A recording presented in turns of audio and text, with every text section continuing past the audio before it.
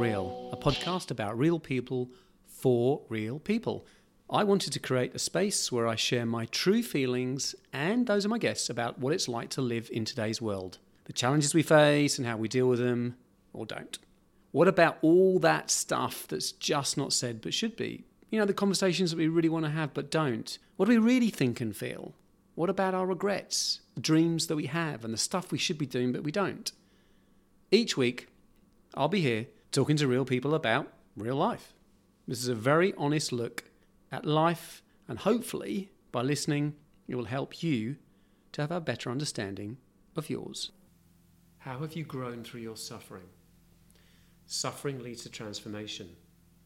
Pain is necessary despite what society tells you that being uncomfortable and feeling vulnerable aren't good, and you should push those feelings away, move on, and feel positive. What we attach to the pain is important, and the key is how you understand and deal with it. Throughout her life, Lel has looked at herself, what vulnerability means, and how emotional trauma has surfaced. She suffered a traumatic event when her third child was born and hadn't dealt with it at the time. 2.5 years later, she was hit with PTSD. Anxiety attacks stopped her from working, and she was overcome by so many emotions and pain. This was a life-changing moment, which required her to truly feel what this event meant. All this taught her was to always look at who she was and who she wanted to be. It's so important to take care of your needs first and learn to love yourself, which sadly we're just not taught. We talk about aware parenting, her area of expertise, what it means to be present and to catch your feelings and not project them onto your kids.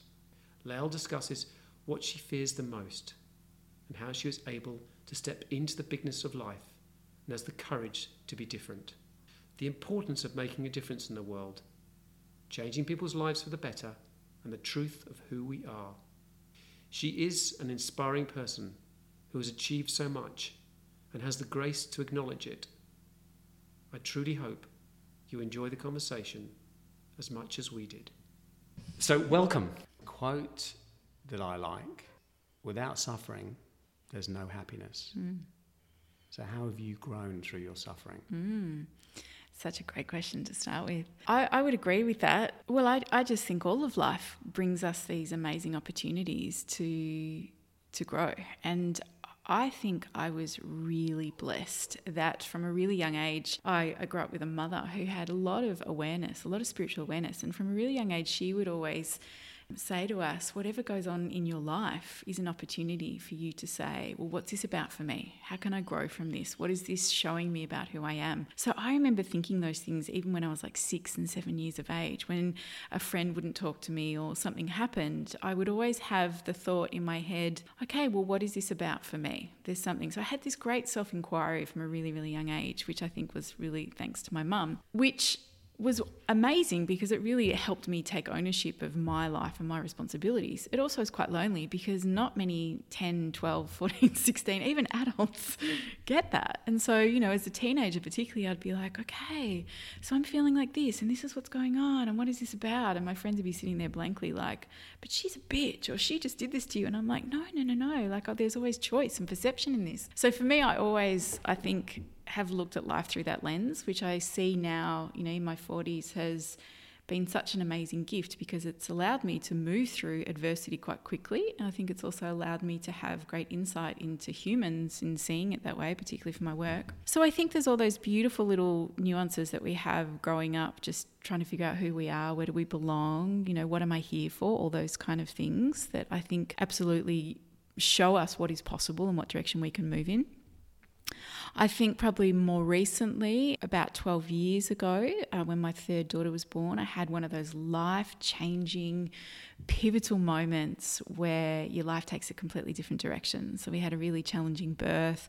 She wasn't expected to live. She spent like the first 4 days of her life in a coma. It was one of those really quite devastating, situations where you think, okay, my baby's probably not going to survive. And if she does, they told us she'd probably have severe brain damage. And here we were, in those times where you think you're going to have a baby, it's going to be amazing. And then you're in this life-changing situation. And I always think that when I reflect back now, it was one of those times in my life that absolutely, even though I had this foundation of trust and belief and what is this about for me, that really started to teach me about who I was and about what vulnerability felt like, what trauma felt like. It was like a life-changing experience from this beautiful birth that went a bit pear-shaped. So from that incredible experience, we were facing life and death, both of us. And I think anyone who is ever on the edge of death, it absolutely makes you reassess where you are and what's important. And my beautiful baby girl and I, we came through that experience, and physically we both managed to be okay. But emotionally, there was a lot of trauma there. And it probably took about 2.5 years for me to really allow that trauma to surface. So, and I work a lot with trauma now. And as I look back then, I realized exactly what I was doing, which was I was just surviving, getting on with life, having to look after 3 kids, trying to put this experience behind me. But, the body often has a different story. And when it's ready, it's going to tell you, well, this is actually how we feel about this. So about 2.5 years after she was born, I developed really quite full-on PTSD, where, I went from being a woman who was running big workshops, public speaking. I was working as a doula at the time, attending births, looking after my 3 kids, to a point where I couldn't function. Going to work would cause massive anxiety attacks. I had to stop working for probably a year and a half. I could still look after my kids, but that was it. Anybody who asked anything of me, I couldn't deliver. And I realized it was one of those amazing life-changing moments where I was like, I have to heal. I have to be still. I have to feel all the feelings that I don't want to feel here. And so I cried a lot, and I had to go through the trauma that was still sitting in my body about this big life and death experience. And it was hard and it sucked and I hated it. And every day I'd be like, I want this to be over. But I think in the back of my head knew there is such a gift in this. I know there is a gift in this, and you have to do the work to find your way through. So I did the work. I listened a lot. I got quiet. I learned how to have boundaries. I said no to a lot of people. I gave myself permission to be vulnerable. I went and did a lot of body work. I spoke to people. I cried a lot. I began to process this huge, massive experience. And as I actually look back, I realized that experience also had other little nuances of other little experiences that had happened in my life that I probably hadn't tapped into at the time, but just got on with. I'm a bit of okay, let's keep moving. Let's get on with it, optimistic person. So it gave me the opportunity to really look at my stories, my imprints, and who I wanted to be. And I feel like it was the absolute making of who I am. I would not change one single thing about that experience. And the suffering, and suffering's an interesting word, for me it was just the pain, the vulnerability, all the stuff that I felt was the ingredients for transformation. But I just had to be willing to go there and do it. And it was hard, and it took me probably, I reckon, a good 2.5 years until I felt like I could cope with going back and teaching again, going back and doing public speaking, slowly getting back into working again after having to rebuild myself. And more than anything, I look at that as just the greatest gift. It taught me so much about trauma. It's informed so much of my work now that I do in the world. And it taught me about healing.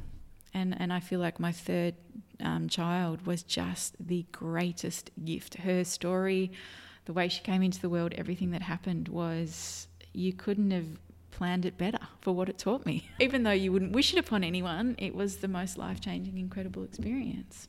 And so I feel like the way I look at it is that pain is necessary and it's beautiful, but it's what we attach to it, that then dictates where we move. And so I think that experience really helped me to understand that whatever comes up in my life, I'm going to be able to meet it.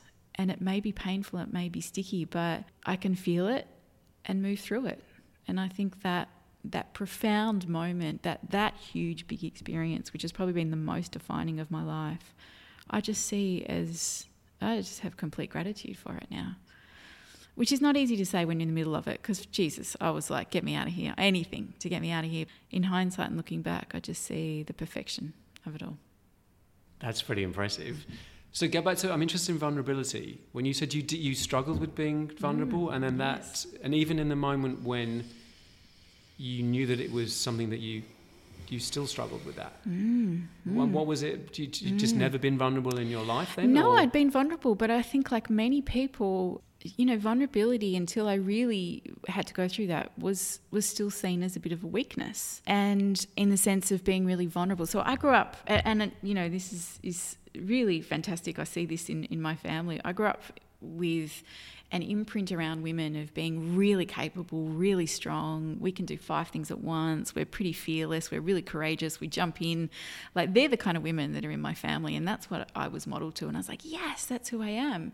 And that's brilliant and has helped me amazingly. But what wasn't demonstrated to me was slow and softness and vulnerability and not being okay and feeling all those big feelings. So even though I would sometimes ask for help and support, all that kind of stuff, the permission to be fully vulnerable, I don't think really landed in my life until I had that big experience, because I think it just wasn't something that I had seen imprinted, and probably something I'd fought against. So when I reached that point in my daughter's journey, it was so massive, because I just realised when I looked back at the lineage of the people I'd come from that wasn't something that we did. And having 2 daughters, I just went, I want this to be different for them. And how are they going to be able to sit in vulnerability and feelings if I don't? And I think that's where I decided I need to do this.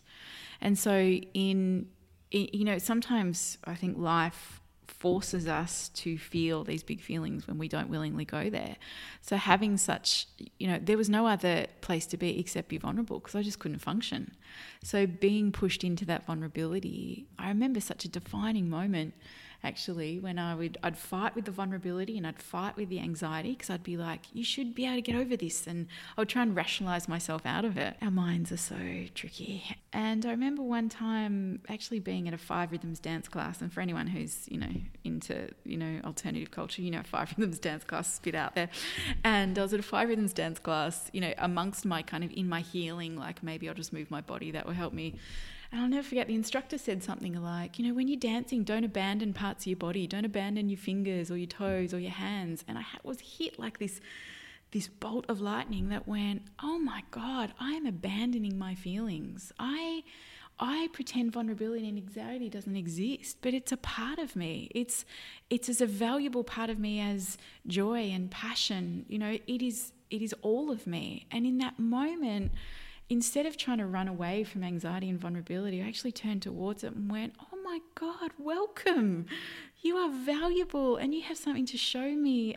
And I am so sorry that I have abandoned and ignored you. And it was like so much lifted and changed in that moment, where I went, this is just another part of me and it's not wrong. But again, realizing we grow up in a culture where, we're taught that those parts and those feelings are uncomfortable. Let's just push them away and move into feeling positive. And I'm like, actually, no, they have as much to tell us. So that, I think, taught me a lot about leaning into all those feelings and parts of us that we often ignore, and how powerful that is in healing, in life. And, now, even today, when I feel vulnerable or I feel scared, I go, oh, come on, take a seat. Sit down. What have you got to tell me? I'm never going to abandon those parts of myself anymore.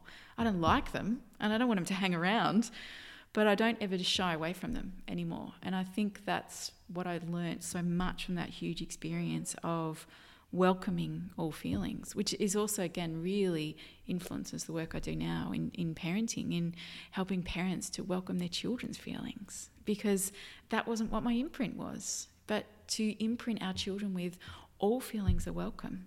I love every part of you. Bring me the anger, bring me the sad, bring me the rage, bring me the joy, bring me the magic. And I will hold all of you with the same love and compassion and empathy. But that's not what our society does at all. But if we did that, then we would be imprinted as humans that says, all of me is welcome, not just the happy bits. And for me, I just think that is what can change our world. I mean, let's just get into changing the world right now, but no. But for me, I think that is a fundamental big piece of what needs to happen on this planet. And so once you'd accessed and understood what vulnerability means, and it's a strength, and it gives you courage rather than seeing it as a weakness, which is what you're saying society typically pictures out, particularly for men as well.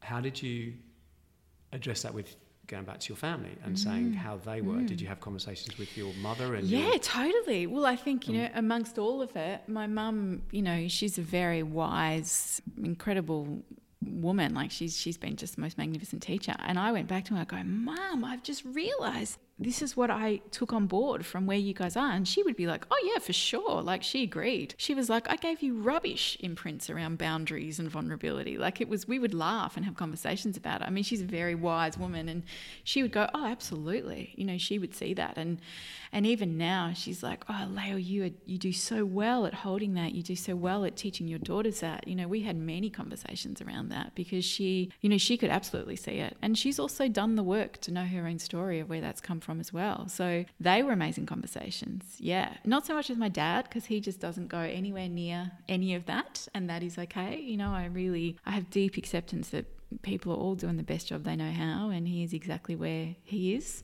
And that's not a language he speaks, and that's okay. But with my mum, she definitely, we have many, many conversations around this and how, I just say every generation we have the opportunity to make changes, to create different imprints for our stories moving forward.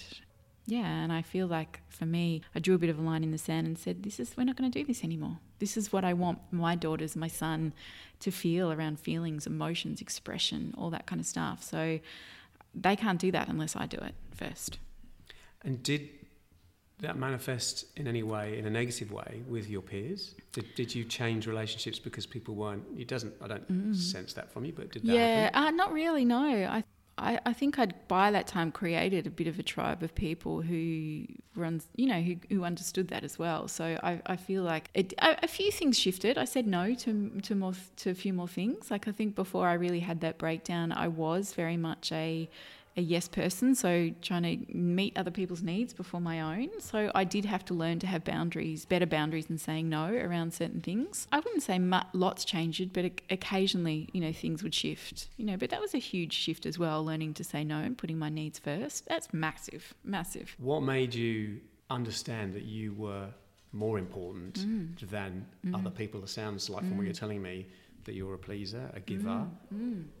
And how was that to go, you know what, actually I'm important, very important? The biggest piece of that was that, from that huge transition time in my life when I had to really reassess who I was and who I wanted to be, I really looked at all these imprints and stories around boundaries and around pleasing people and where they all came from. So I could really clearly see in my life, what imprints had been there and why I did the things I did. And one of the biggest stories that turned up for me was, which is I'm sure, well, I know because I work with many parents who say the same thing, is that when we're brought up in families where our feelings and emotions are shut down, when it's not safe to express the scared or the fearful or the angry and all that kind of stuff, when it's not safe to feel those feelings, then what we do is we become good boys and good girls, right? And we really learn that, okay, I will get love and connection and attachment, which I need to survive if I'm good. So we kind of deny those other parts of ourselves. And then we grow up to become adults who are all about trying to make other people happy, all about sometimes not taking risks. If I do, will people judge me? They might not like me. And that was me. I was such a people pleaser. I would, put other people's needs way before my own. And then, I got sick and I had this PTSD where I couldn't cope and just went, it is non-negotiable now. I have to take care of me in order to take care of my family. And I think what I realised is so much of my behaviour up until that point, I was waiting for someone to give me permission to take a break, for someone to give me permission to say it's okay to be vulnerable. I was waiting for someone to give me permission to take care of myself, because it was not something that I had imprinted in me that was, this is just part of what it is to be a conscious human, to take care of yourself. And that was a really hard pattern to shift, because my story I told myself is that every time I'd take a break or I'd look after me, my story that would go in my head was, oh, you're being lazy. Because if you're not achieving and you're not doing and you're not helping others, then you're lazy.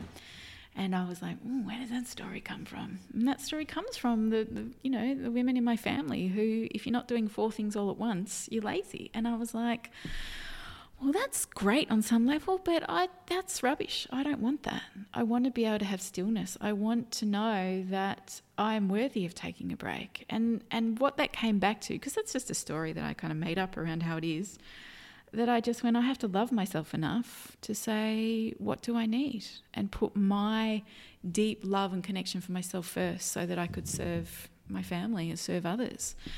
And particularly with raising my kids with aware parenting, you know, the style of parenting, which is all about holding space for feelings and emotions. It's really hard to sit in a space and hold big feelings and emotions if you have got nothing left. If your cup is empty, and especially if no one's holding space for you, it's impossible to do. You know, we just become reactive. And so wanting to raise my kids with as much awareness and consciousness as possible, I learnt pretty quickly that if I do not take care of me, nobody's going to win here in this family. So I realised that the priority has to be that I take care of my needs emotionally, whether that's just going for a massage, whether it's talking to somebody, whether it's just sitting and looking out the window for 2 hours in silence, whatever that looked like for me to fill up my own cup was the most important piece first, so that whenever my kids walked through the door, I had enough in my tank to go, hey, how are you?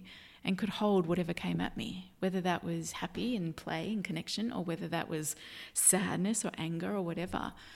And so I realised that this serves not just me, it serves my husband, my family, my kids, and then my work. So I learnt pretty quickly, the hard way, because I tried to do it without all that. I just would burn out and go, this doesn't work. And I wasn't able to turn up in the way I am. And so now, you know, 10 years down the track from having those big realizations, my care of myself is non-negotiable. Like, nothing comes in front of that, because I can't do what I'm doing unless I do that. And most of the time these days it is silence. I just need to be quiet. I just need not anybody to ask me anything. That for me is self-care these days. Just being quiet, taking care of my needs. That is actually what's allowed me to love being a mum and love my work and all of that, because, you know, it's the ultimate act of self-love, is to say, what do I need to be the best version of me so I can meet you? That's so huge, because I totally resonate with what you're saying, and I've recently learned to love myself, which I haven't done, and you are mirroring me in terms of how I was. I did have a different reason as to why I was the way that I was. I was a pleaser, and I am a pleaser and giver. I wasn't good enough. It was my story. Yeah. I wasn't worthy of that. Yes. So therefore, of course, I've got to keep giving and pleasing other people, because they're more important than me. And I've recently found a way to understand and love myself. And now it changes your whole view of the world. Yes. And how you see yourself in the world and other people around you, and what you do, what I do for myself. Yes. So to hear you talk, that's like, wow. Yes. Oh my God, Yes. And what you've learned, do you teach that to other people about loving yourself? Because to me, I want to tell everyone that. Yes, because if you learn that, then it's you'd want to have that experience in your life, be that way. That's it. Yet it's so funny, because it sounds like such a simple thing, but it's not, because we have to often unpack all the imprints and the baggage that we have around our belief around that, you know, and that requires us looking at the past. And a lot of people don't want to do that because it's painful, because a lot of what we uncover is where we didn't get our needs met. And then that brings up lots of other feelings. And, you know, it is a process that we have to journey with and look at. And yeah, that's a fundamental part of my work these days with parents, is, you know, looking at how do we turn up and be the parent we want to be. And for, you know, often when I say to parents, how do you want it to feel in your family? How do you want to be as a parent? And when they talk about, I want it to feel connected and feel easy, and my children share everything with me, and there's trust, and I want to be able to listen and, you know, not be reactive and all that kind of stuff. I'm like, beautiful. That's possible and completely beautiful. But in order to often do that, we have to firstly unpack how we were raised and the imprints and belief systems we have around so many different things. And we can't be all of that unless we often, well, I don't believe, look at where those parts are that need healing in ourselves, so that we can do the healing and then bring that to our kids. And you know, I run programs where we go through those main kind of major imprints that we have around parenting, around trust, around boundaries and limits, around self-care, around how we hide from our feelings, around tears and anger, how that sits for us. Like, we look at all those big things that shape often how we parent. And what were the imprints we received in our family around that, and how do they turn up now in our life? And it's so evident to see that often by default, what happened to us is what we will end up doing unless we look at it and shift some of those stories and patterns and go, actually, I want this to be different now. And I just think it's the biggest gift you can give children. If you have children, then the greatest gift you can give them is to do your work and know your story. Because when you have done the work and understand your own story, then you're not going to place it on their shoulders to carry forward. Because they don't want it. They're like, I've got my own life to live. I don't need your baggage. And that's when they often push back. And that's where we see behaviour that's really challenging. And that's where we see disconnection, because our kids are often saying, hey, that's your shit. You need to look at that. And they keep pushing until we do the work. And unfortunately, society doesn't really see that. And maybe we just see more disconnection. But that's the toughest thing to do, I think, for me, and I'm sure for lots of parents, to not project your own stuff onto your children and see what they're not doing and then go, oh, well, that's me, and all I'm going to do is act out me onto you. Yes, that's it. I often say to the parents I work with, look, something like aware parenting or what I work with is like learning a brand new language.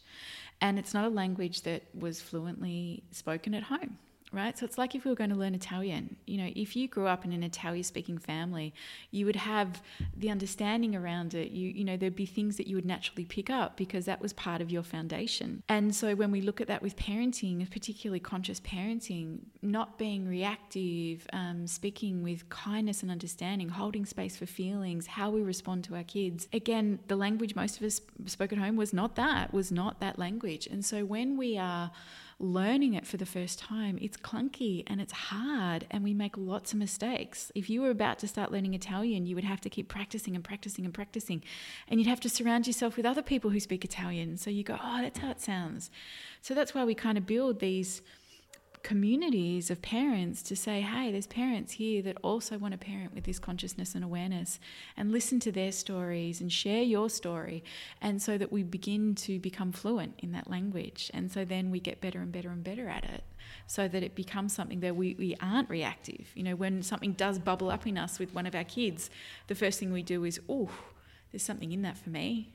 Pause for a minute. If you can say to your teenager, oh, something's going on for me, I'll come back to you in a few minutes. And we take a step away and we go, what is happening for me here right now?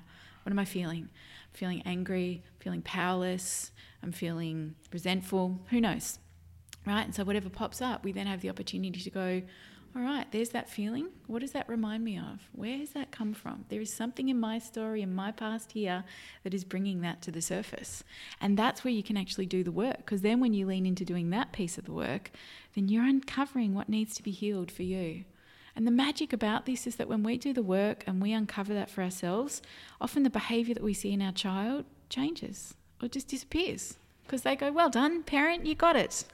Well done, I don't need to do that anymore. And you just go, God. And you're saying it to me, and I totally get it, and I totally identify with everything you're saying. And yet, there's the point you just made there where I go, you have to be so clearly, the name's in the title, aware, but to be so able to understand what you're thinking and make that, okay, this is what I'm projecting onto them, and to stop and go, okay. That's a real challenge. It is super hard. So I often say to parents, look, especially when you've got toddlers who are raging, and the same with teenagers if they're, in the middle of all their fire, the first piece is always bring awareness to I'm feeling something. And my general motto is, when we're feeling connected and centered in ourselves, if our children are in the middle of a storm or something's going on, and we're able to stay calm and connected, then we go, my job here is just to hold space for my child. But when we have a reaction amongst the storm, then it's about us. So whenever we are feeling that frustration, that powerlessness, that anger, then there's something brewing within us that's asking to be addressed. So firstly, the first step for me is have the awareness to go, oof, I'm flagging there's something happening for me here, because I'm not sitting in that place of calm, anchoredness, being able to look at my kid and go, bring it. What else? What's happening for you? I've got you. Right? If we're sitting there starting to talk over the top of them or starting to get really tense in ourselves, or we can feel our nervous system starting to bubble, then we're like, oof, there's something being triggered in me here. So the first thing is the awareness of it. Yep, there's something going on for me. I'm just going to take note of it. If you can, step out of the room just for a minute. And I often say to parents, when you are feeling elevated, when you are feeling really there's something going on and you're having trouble regulating yourself, go and wash your hands. Go into the bathroom, put cold water on your hands as a bit of a pattern interrupt to say, I've got some feelings going on here. I've got to just take a few deep breaths. I need to calm down. Now, with some like teenagers, you can actually say, I'm going to come back to you in a few minutes. And you take yourself outside and you take some deep breaths where you have maybe a bit more space to do some inquiry into what's going on. There were many times, in the midst of me really learning this stuff, particularly if my teenagers were going through things, and I'd be like, I'm going to pause for a minute, and I'd go out and I'd ring one of my friends. In Aware Parenting, we have something that we call listening partners, which is somebody you can call and just say, can you listen to me for 5 minutes? And their job is not to offer you advice. It's not to fix anything. It's just to go, here's a safe container for you to dump whatever's going on. And I'd ring my listening partner and go, oh my God, I'm totally triggered at the moment. And my daughter's doing this and she's saying that. And she would just listen. And in the midst of me getting angry and venting, usually what would happen is some stuff would unfold. I remember one time my daughter was right in the middle of something. She was really stuck and she just refused to move. Sometimes when kids are in this, like, nothing's right, nothing's ever going to be good again. Like, I'm just totally stuck in my stuckness. And I'm sitting there and I'd been listening and listening and listening. And after about half an hour, I'm watching myself get really angry. And I'm like, I was starting to get really pissed off. And I said to her, I'm going to come back in a minute. And I went outside and I rang my friend.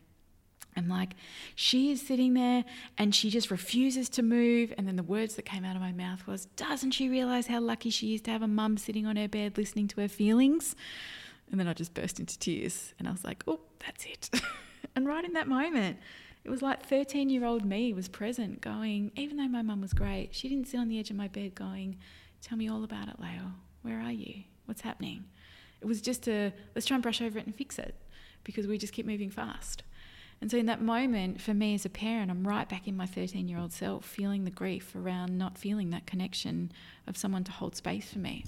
So I had a really big cry on the phone to my friend, and then I felt better and calmer, and I went back to my daughter and I just said, honey, just some stuff came up for me.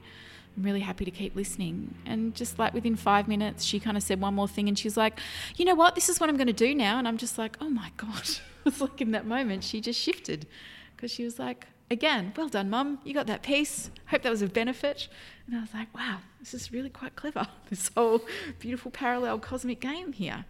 So it is hard and it takes practice. It takes lots and lots and lots of practice of doing it, so that again becomes like that second language where you just go, oh, something's going on for me. I'm realizing that this is about me. And my job as the parent is to not project that onto my kid. My job is to take that somewhere else, safe, to unpack it, to debrief it. So you can do that by journaling, you can call a listening partner, you can take it to your therapist, you can take it to your partner if that feels safe, and just go, wow, I'm feeling really heightened here. And when we keep practicing it, we keep doing it, we get better and better and better and better at doing it. That then it becomes really easy to catch, and then we often don't feel reactive anymore. Or even better than that, and this is something I highly advocate, is train your kids to call you on it.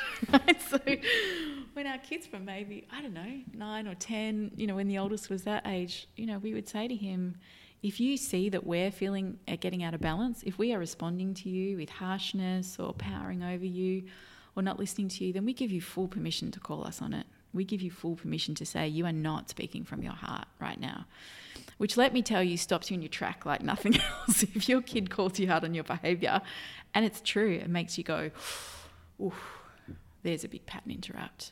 And again, this is powerful, because we want our children, we want them to trust what their inner voice is saying. We want them to be in tune with themselves, to say, you are out of balance here, Mum, or you're out of balance here, Dad, and this doesn't feel good. Because they're humans as well. And even whether they're 4 or 8 or 20, their feelings are just as important, and they have the capacity to say, I don't like the way you're talking to me. And then it's our job as a parent to go, yes, I need to go do better. Give me a moment. I need to lean into my support to help myself so I can meet you. It's sobering. It's not great. It doesn't feel good, but it's powerful, because it empowers our children to speak their truth. It empowers them to stand up and say, I do not like how you're talking to me. And it also is such a beautiful mirror for us to go, we have still got work to do. We are all humans within this. And then you have this magnificent opportunity to look at what the story was, come back to your child and repair and say, I'm so sorry. This big story came up for me. Really sorry if I spoke to you in that way. And then we model this beautiful element of repair and connection, and, you know, there's so much gold in that as well. So it's big. It's not easy. It's not easy, but it is worth it. My God, it is worth it. And going back to connection and being detached, you talk about connection, and I understand the importance of connection. And yet you talk about as a child how your mother sat on the bed and didn't give you, or didn't sit on the bed rather, I should say. So how did you go from, I don't know, your mother was very detached, or your parents were detached? My parents were, so I can kind of maybe say that's a generational thing. We're similar age. To going to connection so important. So I wouldn't say they were detached. They were great with connection, but probably not to the deeper level that maybe I wanted it. So our house was a really safe house. Our house was the one that everyone would come to if they were running away from home. So we had, my mum was a therapist as well. So, you know, everybody would come to our house. So it was a very, very safe house. You know, there was a lot of respect, and, you know, it was always a safe landing place for people to come. So by all accounts, there was connection. There just wasn't those other deeper pieces that still form stories that we can have. Like, you can still have I had a client just yesterday who, she's like, look, my mum was a really great mum, but she was having trouble understanding why she still had so many deep stories around expressing feelings and emotions. You know, she said, my mum was never abusive. She was never, and I was like, it doesn't have to be like that. It is sometimes just the fact that our feelings are not heard, they are shut down, that causes these imprints to say this is not safe. We don't have to have anything bad happen to us, but these nuances are stuff that actually can create story. And I'd love to be clear that nobody has it perfect. Like, there is no perfect parent, there is no perfect childhood. We all are going to have our story regardless of what happens. And I think for me, I was very blessed where I had a lot of safety growing up, emotional safety. It probably wasn't to the deeper parts of what I guess I wanted in order around not having to be a good girl. But then I also see how that just served me beautifully to get to where I needed to be, to then change the story and pattern, which is, again, what we all have the opportunity to do. I absolutely believe in healing. I believe that everybody has possibility to create how they want to feel and what they want to do moving forward. But we just have to be able to sit in a place to connect into that. Yeah, I agree with that completely. But it's having compassion, because as easy as you're talking, I can go to, I'm not in that place, but have been, where there's resentment towards my parents for not giving me exactly what I needed. Yes. And they were totally detached. I was very loving, safe, all the things you said. There was nothing bad, but nowhere near. Yes. I think it sounds. I think my parents are more detached than yours, but didn't get it at all. Yes. And they may never. Like, you know, here's the thing: is that our parents were doing the best job they knew how, and probably better than what was done to them. And I really think that each generation, when we have more opportunity to learn, we have more access to education, understanding, we hopefully each generation develop more consciousness to realize that we want to evolve and do it differently. So your parents were probably just the product of the time they were growing up in, you know, and they probably did a much better job than how they grew up, you know. And if we go back even 3 or 4 generations, the way children were treated was horrific, right? So we have come far, right? We've come to a point where we go, smacking kids and beating them isn't good, right? We're like, okay, that's better. But we still haven't come far enough, I don't believe, to go, we actually need to learn to deal with feelings and emotions and hold space for that for our kids. So, you know, I look at part of the healing journey of doing our work is to be able to feel a place of forgiveness and compassion for our parents doing the best job they knew how. And that's just a journey that everyone has to take for themselves. You know, I think that's individual. And then I think when we can reach that place of forgiveness and compassion for what our parents did, then we have the opportunity then to go, okay, well, that has given me a lot of gifts on some level, and it's also given me stuff that's felt really tricky. And now I have an opportunity to change that for the next generation, for my children. And I'm doing the work, you know, and part of you doing your work around your parents is just the gift for your kids, so that when they then raise their own children, they have, again, even more emotional intelligence, connection and understanding than what you had. And then we're raising a whole other generation of humans that where empathy and compassion and kindness is the default. Not hiding, not repression, not judgment, all those kind of things. But it's a big journey. And I think that the forgiveness and compassion for our parents and their story it's a delicate piece that looks different for everyone. What do you fear the most? What do I fear the most? Oh, that's a good question. Gosh. I think, I don't even know quite how to answer this. I think what's coming up for me here, I have a deep trust in life. Like I feel very trusting of where life takes me. I think what I fear, I maybe fear not reaching the potential of all I could do. I reckon there's a part of me, I don't know, about 2 years ago, I really decided to say yes, like this big energetic yes to being big in the world, to taking my work out to the world, to being a humanitarian, to say, hey, there's a whole other way that we can do life with this kindness and connection and love. And I remember feeling terrified about saying yes for 2 levels. One, what is that going to mean if you actually step into who you could really be and the potential of what you could be? Because that's actually pretty freaking terrifying.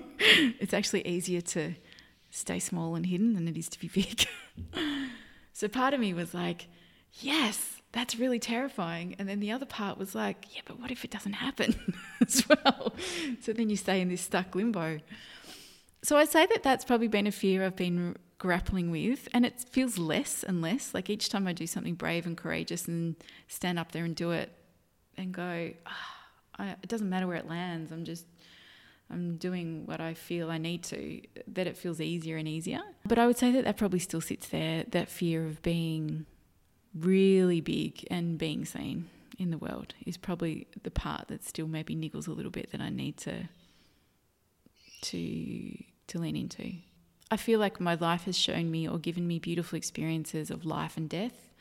You know, I worked in birth for a long time. I worked with mums whose babies died. I spent a lot of time around death as a support person and found the absolute beauty and sacredness in that. So I don't fear death or that happening. I feel like I sit in a place of trusting that wherever we're meant to be, and that's going to happen. So it's, you know, because I know that's a huge fear for a lot of people, that doesn't feel so big for me. It's probably just the stepping into the bigness. Because when you step into the bigness and more people see you, then more people can judge, and then, you know, then the old imprint that we've been working on still pops up. So that's a good question. I'll have to... There's another quote that I love. Do not go where the path may lead. Go instead where there's no path and leave a trail, which is Ralph Waldo Emerson. So for you, I look at what you've done, and we've talked off air before the pod about where you're at in your life and what you've achieved. Where does that come from? I would say it comes from my mum too. Again, she was a really courageous woman. If she decided she wanted to do something, even if it was halfway across the other side of the world, she'd go do it. Like, so that courage piece to go and do stuff that people hadn't done before, I watched my mum do. I feel like it's always been a massive part of me, of that whenever something speaks to me deeply or I feel passionate about something, I just have this like, I've got to go do that. Like, I've got to figure out a way to do it. And I laugh about myself because I never take the conventional path. I never go, okay, well, I'll go to university and study and then do this. I go, nah, I want to jump into life. I want to learn as much as life can show me. I really am a massive believer in doing an apprenticeship. So I'm like, go learn from the people who've been there before and then make it your own. So I just have this, I don't know, I just have this wild part of me that just... I can swear on this podcast, can I? I already have, yes. No, maybe not. Anyway, I just you have can. this... No, you can. I don't care. I just have my this... audience, whatever they're, don't care. No, I just have this saying that I use all the time, which is just fuck it, just do it, right? So with anything I've ever done, I started my first company when I was like 20, and even though I had no idea what I was doing, I was like, I'll figure it out. And so I think there's been this big part of me that's always been like, just learn by doing. You will figure it out. And if you can keep your eyes open, you will learn by your mistakes. So whenever something went wrong, I'd be like, all right, well, I know not to do it that way next time. And so I've never really been afraid of making mistakes. And I've always been in a place of, okay, how do I do that? Always asking, show me what that looks like. And so my latest project, which is building a school, which is just, sometimes I sit there and go, Lael, what are you doing? Like just. But I mean, to people listening, you're not, your background's not in education. No. So where did this come from? Yeah. And this is another question which sort of feeds into this question, which is, why do you back yourself? You've kind of answered it, but you have. Yeah. So what? Yeah. I mean, okay, because I could sit here and say to you, you know what? Yeah. I've got great ideas. Yeah. I think I've got something about me. Yeah. But I haven't backed myself. Yeah. And to hear you sit there and go, what you're saying is like, wow, you're amazing that you just, you're not, and I don't get any sense of, you're not just saying it to me because you think it sounds like something that I want to hear. You mean it. I do mean it. Here's what I think. Who am I not to do it? I look at life, and the things that inspire me the most and where I always cry and get moved by are by people who take risks, who were never qualified, who didn't know how to do it, but just every part of this energy is leaning towards doing it, so I'm going to give it a go. And they're the things that inspire me the most, because I'm like, who are we to not give this a go, right? What's the worst thing can happen? Can fail. And even if it fails, you learn something, right? So here's an idea. Here's something that speaks to me. For me, it's always been about how can I make a difference to people or the world. So any business or anything I've done has always been around changing people's lives for the better. And that's usually around connection. It's around, emotional awareness, intelligence, all that kind of stuff. So it's always been around, I want to help life, humans, all those kind of things. And why? Because I believe that the world is actually a really amazing place. And I believe that people forget that. And I believe that they don't believe in themselves. And I find that if I can remind people of how powerful they are, then that's going to be of service to the world. And because that's what I remind myself of. I'm like, you can do anything. And I want to be able to hold that for others, to say, what is it that lights you up? Or where is your pain? And how can I help and hold your pain so you can transform it into the truth of who you are? Because the truth of who we all are is magnificent and amazing and wonderful and incredible. That's actually the truth. But we forget that, and we don't understand that because we've been completely, indoctrinated by society, and also through the stories and imprints that we took on board when we were kids. So often what I look at is that life seems to give me these ideas or passions or stuff that really inspires me. And then all of a sudden, just the right people seem to turn up in my life to go, let's make something. So the school that we're building, and I'll just say before this, I have a massive belief system around being supported. So again, I think thanks to the family I grew up in, my default is that there is always support and there's heaps of people to support you. So I have had such an incredibly supported life, and I think because energetically I just expect that to happen. Not because you should help me, but just like I really am about the right people will turn up to help me do whatever I need to do. So the way this school came about is... Let me interrupt you. That's always been the case though? People have always come to you? Yeah. Haven't you ever questioned that? Why? And gone, why? No, because I think I'm naturally a leader. I knew this from when I was young. I even knew this when I was young, like I was 4 or 5. I just remember feeling in my bones, I can help people move people. I remember just thinking that even when I was little. And I think I knew when I was young that I was a leader, that I can make stuff happen. And people would naturally be drawn to me, and I'd go, all right, well, if we want to make that happen, then this is what we need. And hey, do you want to be part of it? And you don't have to. And it was always an invitation.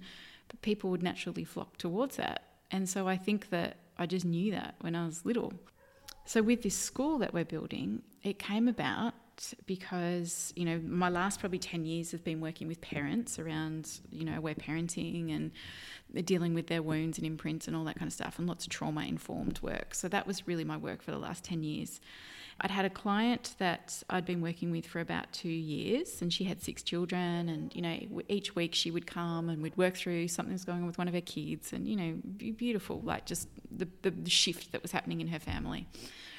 And then one of her kids was starting prep, And he was really unhappy, and she sat on my couch and she said to me, I just wish there was a school that embodied everything that we talk about in Aware Parenting. Imagine a school where there was connection and listening and all that kind of stuff there. Like, what would that look like? I said, well, I don't really know of a school that exists like that, but it would be amazing to have one. And she just said, well, what if we built one? You know, she's a woman that has access to money. And I kind of laughed and went, I don't know anything about building a school. And she said, yeah, but, you know, I have the resources to do it and you have the vision. So what if we did that? And, you know, I just sat there and laughed for probably a week or two going, yeah, whatever, I don't know how to build a school. And that wasn't even on my radar about wanting to build a school. And then, you know, she said, we could do this. Like, why not? And I said, all right, well, let's just do some research. Let's just go see what's out there. So we went and visited schools. I just was, you know, talking to random people, going, anyone know anything about building a school? Like, just waiting to see, I think, who would turn up again as a support to be the guides to see if this is what we meant to do. And right from the beginning, when she planted the seed, you know, there was a part of me that woke up that went, this would be the place that I wanted to send my kids. Like, this was a place that I would want my kids to go to, where they were emotionally held and seen, where there was no punitive discipline, where there was no marks on the board for being good or being bad, where children were deeply respected and honoured for their unique talents and who they were. They were able to learn in a way that made sense to them. They didn't have to ask to go to the toilet. They could get a drink when they wanted to. Like, all the ridiculous things that we often put in our mainstream systems these days that really deny kids their autonomy. What if that existed? So I actually just started dreaming a little bit to go, well, what would it look like if we build a school based on these philosophies? You know, I really do believe in the part of when you create something, the dreaming part, where you just have to daydream and think about what could it be. So I daydreamed a bit, and we went and visited schools, and I did research, and I spoke to people. And then it started to look like it could become something. And I said to Mel, who's my partner in the school, all right, maybe we should give this a go. And she's like, okay, well, let's figure it out. You know, I mean, I really admit, like, you know, there were quite a few days there where I was literally in the fetal position on the couch saying to my husband, I am so out of my depth here. I have got no idea what I'm doing. This is what, like, I cannot do this. And he would look at me and go, yes, you can. Come on, you know you're going to. Like, he's been with me long enough to go, shut up, Lau, get over it, let's go. And so I would have complete moments of just like, oh, this is too big. This is like building a town, like the governance and like this is epic, right? And I've built big stuff in the past, but nothing this massive. So I kind of put out a bit of prayer to the universe and went, if you want me to do this, then you got to bring me the right people really quickly to help me do this, because, you know, of course I can't do it on my own, but you've got to bring the right people. And then, of course, I have this meeting set up through someone else, and I meet this woman at this random meeting who happened to build a school a few years ago, and she's now a consultant, and we just get talking in this meeting and we hit it off. And then that night she contacts me on LinkedIn and she's like, I'm really inspired by what you're doing. If you want support, I'm here. And I was like, oh my God, you are my person.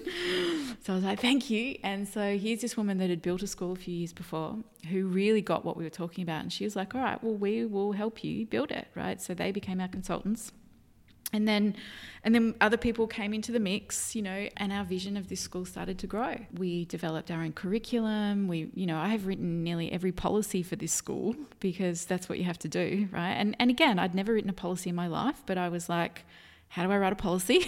And so my consultants were like, okay, well, this is what it has to cover and this is what it looks like, and give it a go. And so I would write them and then I'd send them to her, and, you know, it was like I was back in year 9 English going, I've written an essay, can you please correct it? And she would come back and make all the corrections, and it was such a massive learning curve. It was hard. Like, it was building this school's been one of the most challenging things I've done, because I felt way out of my depth. I felt like half the time, I don't feel like I'm smart enough to do this. Like, what is this about? But what I did know is that I had this vision for what this school was meant to be, and that was never wavering at all. Like, I might not know how to write a proper policy for anaphylaxis or, you know, writing our policy on behaviour management. I was actually very good at that one.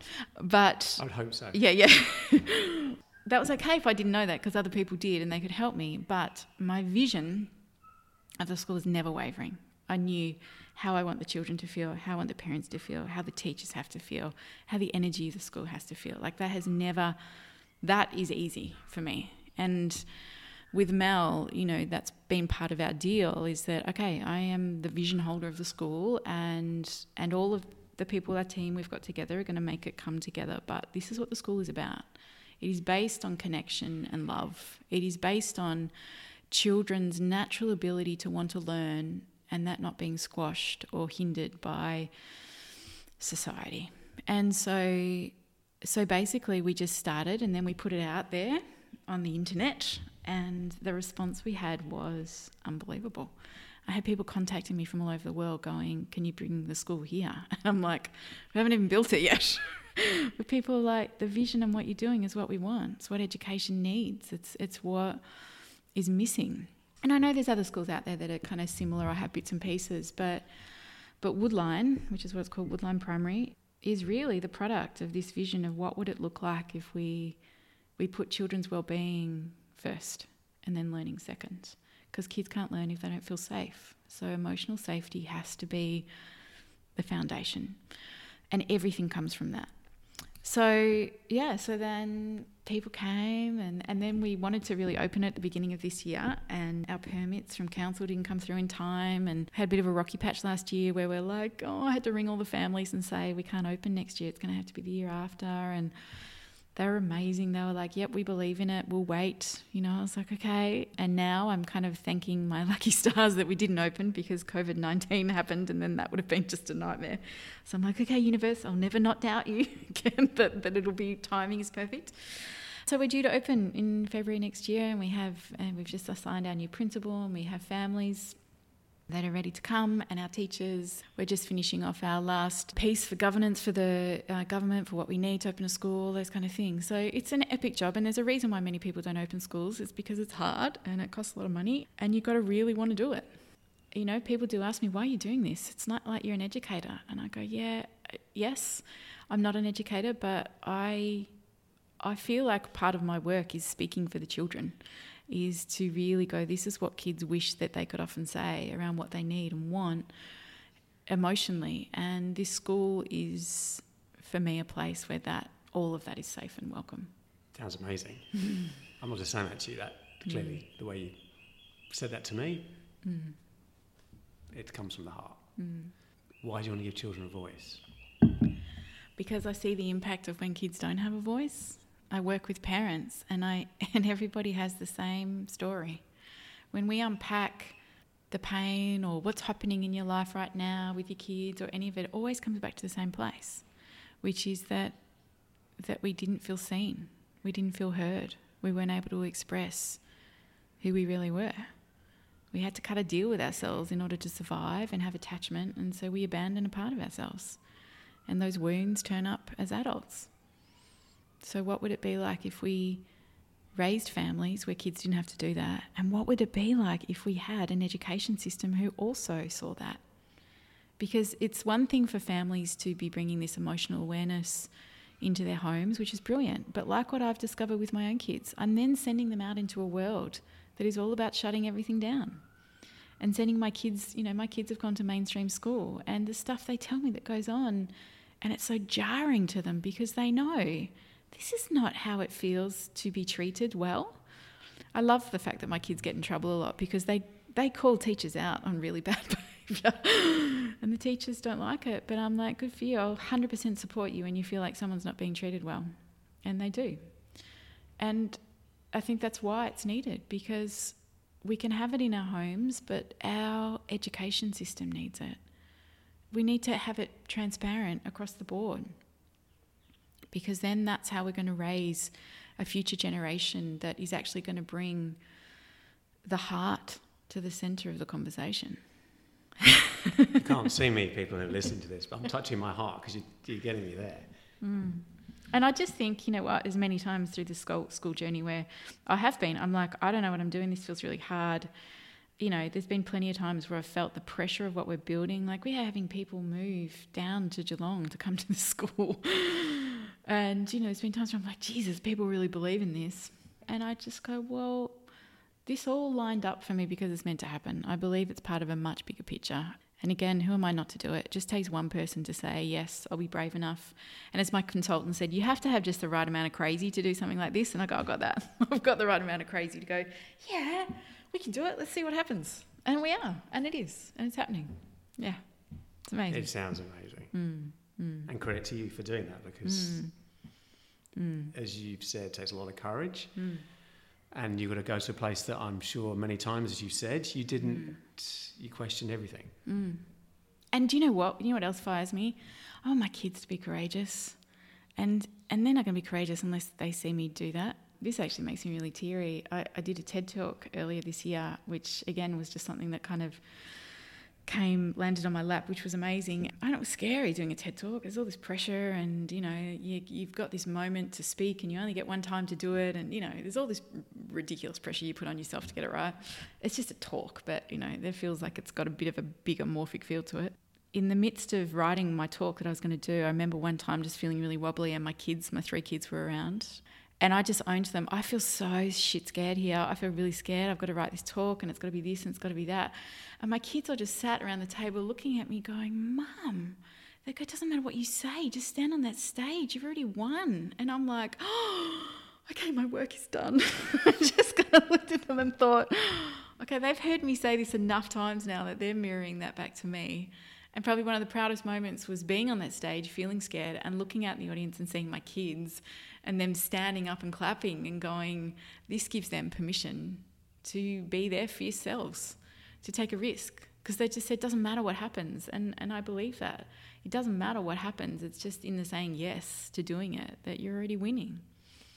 I feel like part of this school or anything I do is also just to give my kids permission to go be brave and wild and crazy and you never know what could happen.